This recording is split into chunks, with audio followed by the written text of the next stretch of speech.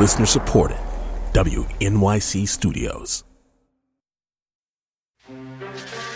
It was a quiet Saturday morning. Zelensky! Give it a rest! It's Saturday! Professor Wayne Zelensky was hard at work on his new invention. Could you imagine if your husband, like, shrunk your fucking kids? That didn't quite work. I'd be like, we're fucking divorced. Like, that is so irresponsible. Yeah. Shrunk the kids. It's like, what are you doing? Like, get a job.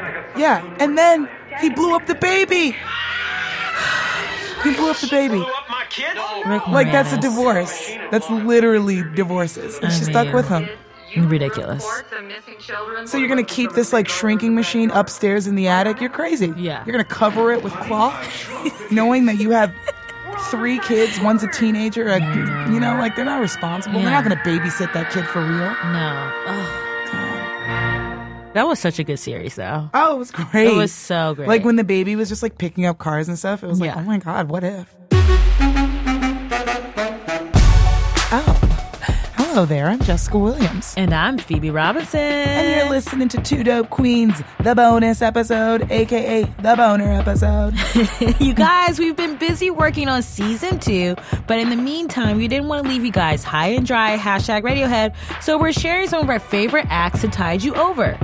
These are comedians and storytellers we love that you haven't heard on the show yet. Yeah, like this guy, Adam Wade.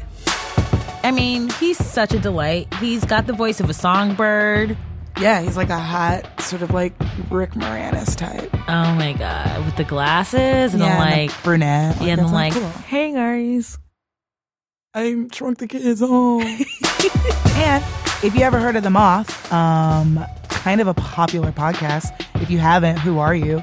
He's a freaking Grand Slam champion. A Grand Slam champion. That's basically like the Pulitzer and the Nobel Peace Prize, like wrapped up in one. Mm-hmm. He shared this story with us at our live show at Union Hall.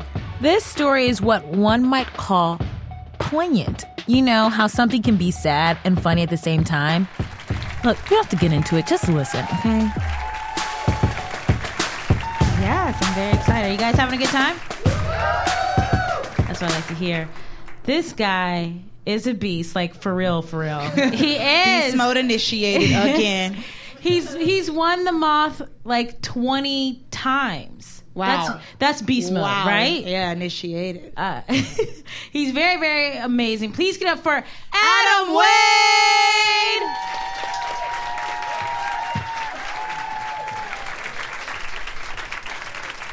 Great to be here. I moved to Hoboken 10 years ago, and at that time, like life was like a real struggle for me. I was living in a basement apartment, but it was my own, ladies. But every time it rained, it's like a flood zone. So when it rains, you get water, and it was tough on any furniture I had. And I was just temping a lot, and I had like the worst temp jobs ever.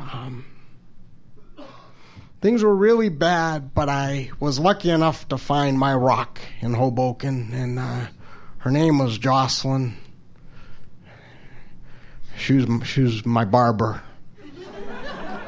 I go in at the beginning of each month, and I go in to see her at the barber shop. There's a lot of barbers, but I'd always go to her. I'd wait if I had to.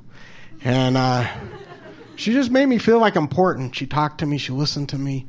If I said something one month, she'd follow up. It was nice. And she wouldn't like massage me. It wasn't like that. She was like in her like old. She was 35 and she was a little older. And when she would cut my hair, she would always kind of like tap me a little. And it was nice. I needed like a little tap.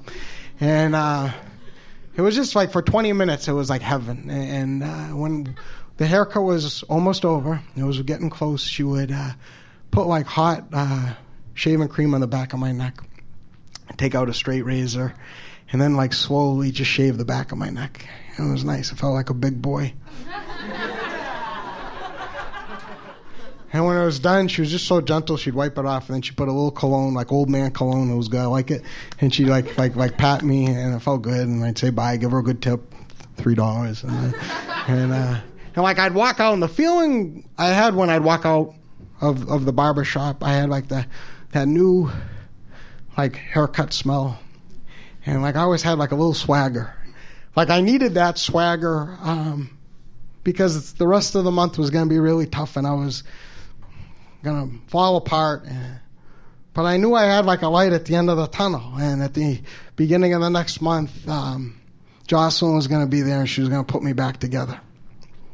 So this went on for a couple of years and it was good. And I got this pretty good perma temp job for a French company. I don't speak French, but they treated me okay. Everybody talked in French. I just would talk in English. And I was like an island. I always thought they were talking about me, because they're just talking and you don't know what they're saying. And then they're staring at you and pointing at you. I'm not a jerk, but I can tell when people are talking about me being a jerk. So one day I went in and everybody seemed very happy and they gave me my notice and it was really tough and it was like the middle of the month, so this was like I needed Jocelyn really bad, but I really didn't need a haircut, so I struggled and I just didn't know what to do and mentally I wasn't feeling well and I was like, oh man, so I've never gone in early, but I'm going to go in early this time. And I went in on a Saturday, and it was really, really crowded at the bar. A lot of people get their hair in Hoboken on Saturdays, so you know. And like I was looking around, I was trying to find her, and I couldn't see her, and I got panicked. And then I finally asked one of the other barbers, I'm like, where's Jocelyn? And he goes, she's not here anymore. I go, where is she? What barber shop? Because I'm going. You guys are nice, but she's my girl. I'm going to her. And he's like, she's not a barber anymore. She does real estate now. I'm like, that's kind of screwed up, He's like, I got to get back to my haircut. So he blew me up. So now I'm like freaking out. Mentally, I'm continuing to spiral. And for like the next 6 months, I start going to different barbers, and it's not good. I tried the barber shop at the Port Authority. If you've ever been there, they've since closed. Go figure. They weren't very nice. They didn't listen. They didn't make me feel important at all. And I went to this other place in Hoboken that had just opened up, and it was kind of like a techno dance haircut place. But I tried, I went in, and the girl was kind of a little more touchy than I just wanted to talk. And she was squeezing and talking, and I said, well, listen to me. And she's like, hey, listen to me. And I'm like, what? And I go, and she like whispered, and she said, $25, and I'll give you a haircut and a lap dance. And I said, can you just shave the back of my neck? And so I didn't get a lap dance, but I was scared I couldn't go back. I am what I am. I'm just not. If I go in to get a haircut, I just want to get a haircut. I don't want to get a lap dance. Sorry. I mean, it makes me different. Go figure. I don't care. And then I went to this other place, and I have glasses, and when you take off the glasses, I'm blind as a bat. And I was going to have this interview for a new temp job that was going to be perma. So there's possibilities that after a year or two, I could get benefits.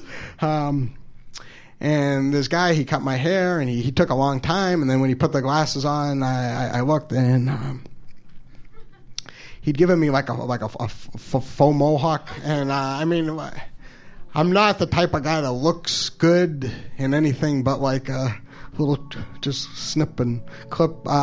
So I looked awful, and it was terrible. And I didn't get that job, by the way. It was probably like my lowest point of my years in New York.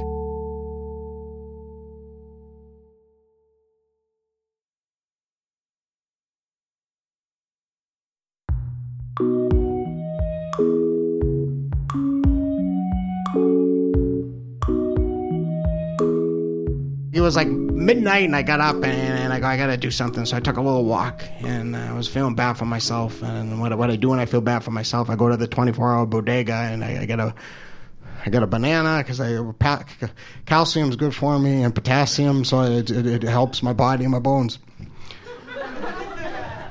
That's what my doctor says. I follow him. So I eat my banana, and I'm walking down the street, and I go by the old barber shop. I'm just kind of thinking about old times, you know. And I look, and on the window, there's a poster board, and it's taped, and it's like messy handwriting. And I can barely read it, but I can read it, and it says, yes, Jocelyn is back. And I just like stared at it for like about an hour, and it made me feel so good. And I'm an emotional guy, and I'm just crying, but I'm a happy cry. And I'm like, oh my God, she's back. She's back. Yes, Jocelyn's back. Yes, Jocelyn. I just keep saying it, and I go home and I can't sleep. And like in the morning, I had like a temp gig for 2 days, and I was really good temp. I gotta say that. Even with the French company, I never called in sick. Even when I was sick, they'd have to send me home. That's the type of guy I am. I called in sick that day. I'm not feeling good. I'm not feeling good. Put the phone down. I showered good, want to look good, and I went to the barber shop, and there she was, and I'm like, Jocelyn, and she's like, Adam, and like, not to brag, she was just as excited to see me as I was her, all right? And I had my flowers, and she's married, but I had my flowers, and I gave her, and she goes, sit down, and then we start talking, we're catching up, and I'm like, what about this real estate thing in your back? She's like, real estate it's just not for me. This is where I belong. I go, you're back where you belong. You're back where you belong. You're a girl. Yes. You're here. And so we start, and again, she's making me feel like I'm $1 million, and she's cutting my hair. We're talking, and it's so beautiful. And then she's like, are you ready? And I'm like, yeah. And she got the hot little shaving cream, and she put it on my back, and she's just gently nice. And then she was like tapping my back, and so it's like over, and I usually give her I gave her like a $10 tip. I go, welcome back. This is for you. You're back. You're good. And she's like, thank you. You want change? I go, you keep the change. Come on. Look at me. Look, I mean, there's not much you could do, but you made me look good. And we laugh. And I walk out of the barber shop, and I got that new haircut smell. And I got that swagger. And I got to admit, like, things are still pretty bad for me. Like shit, not good. Basement apartment, the temp jobs. But I had my rock. I had Jocelyn. And I knew I was going to be all right. All right, thank you.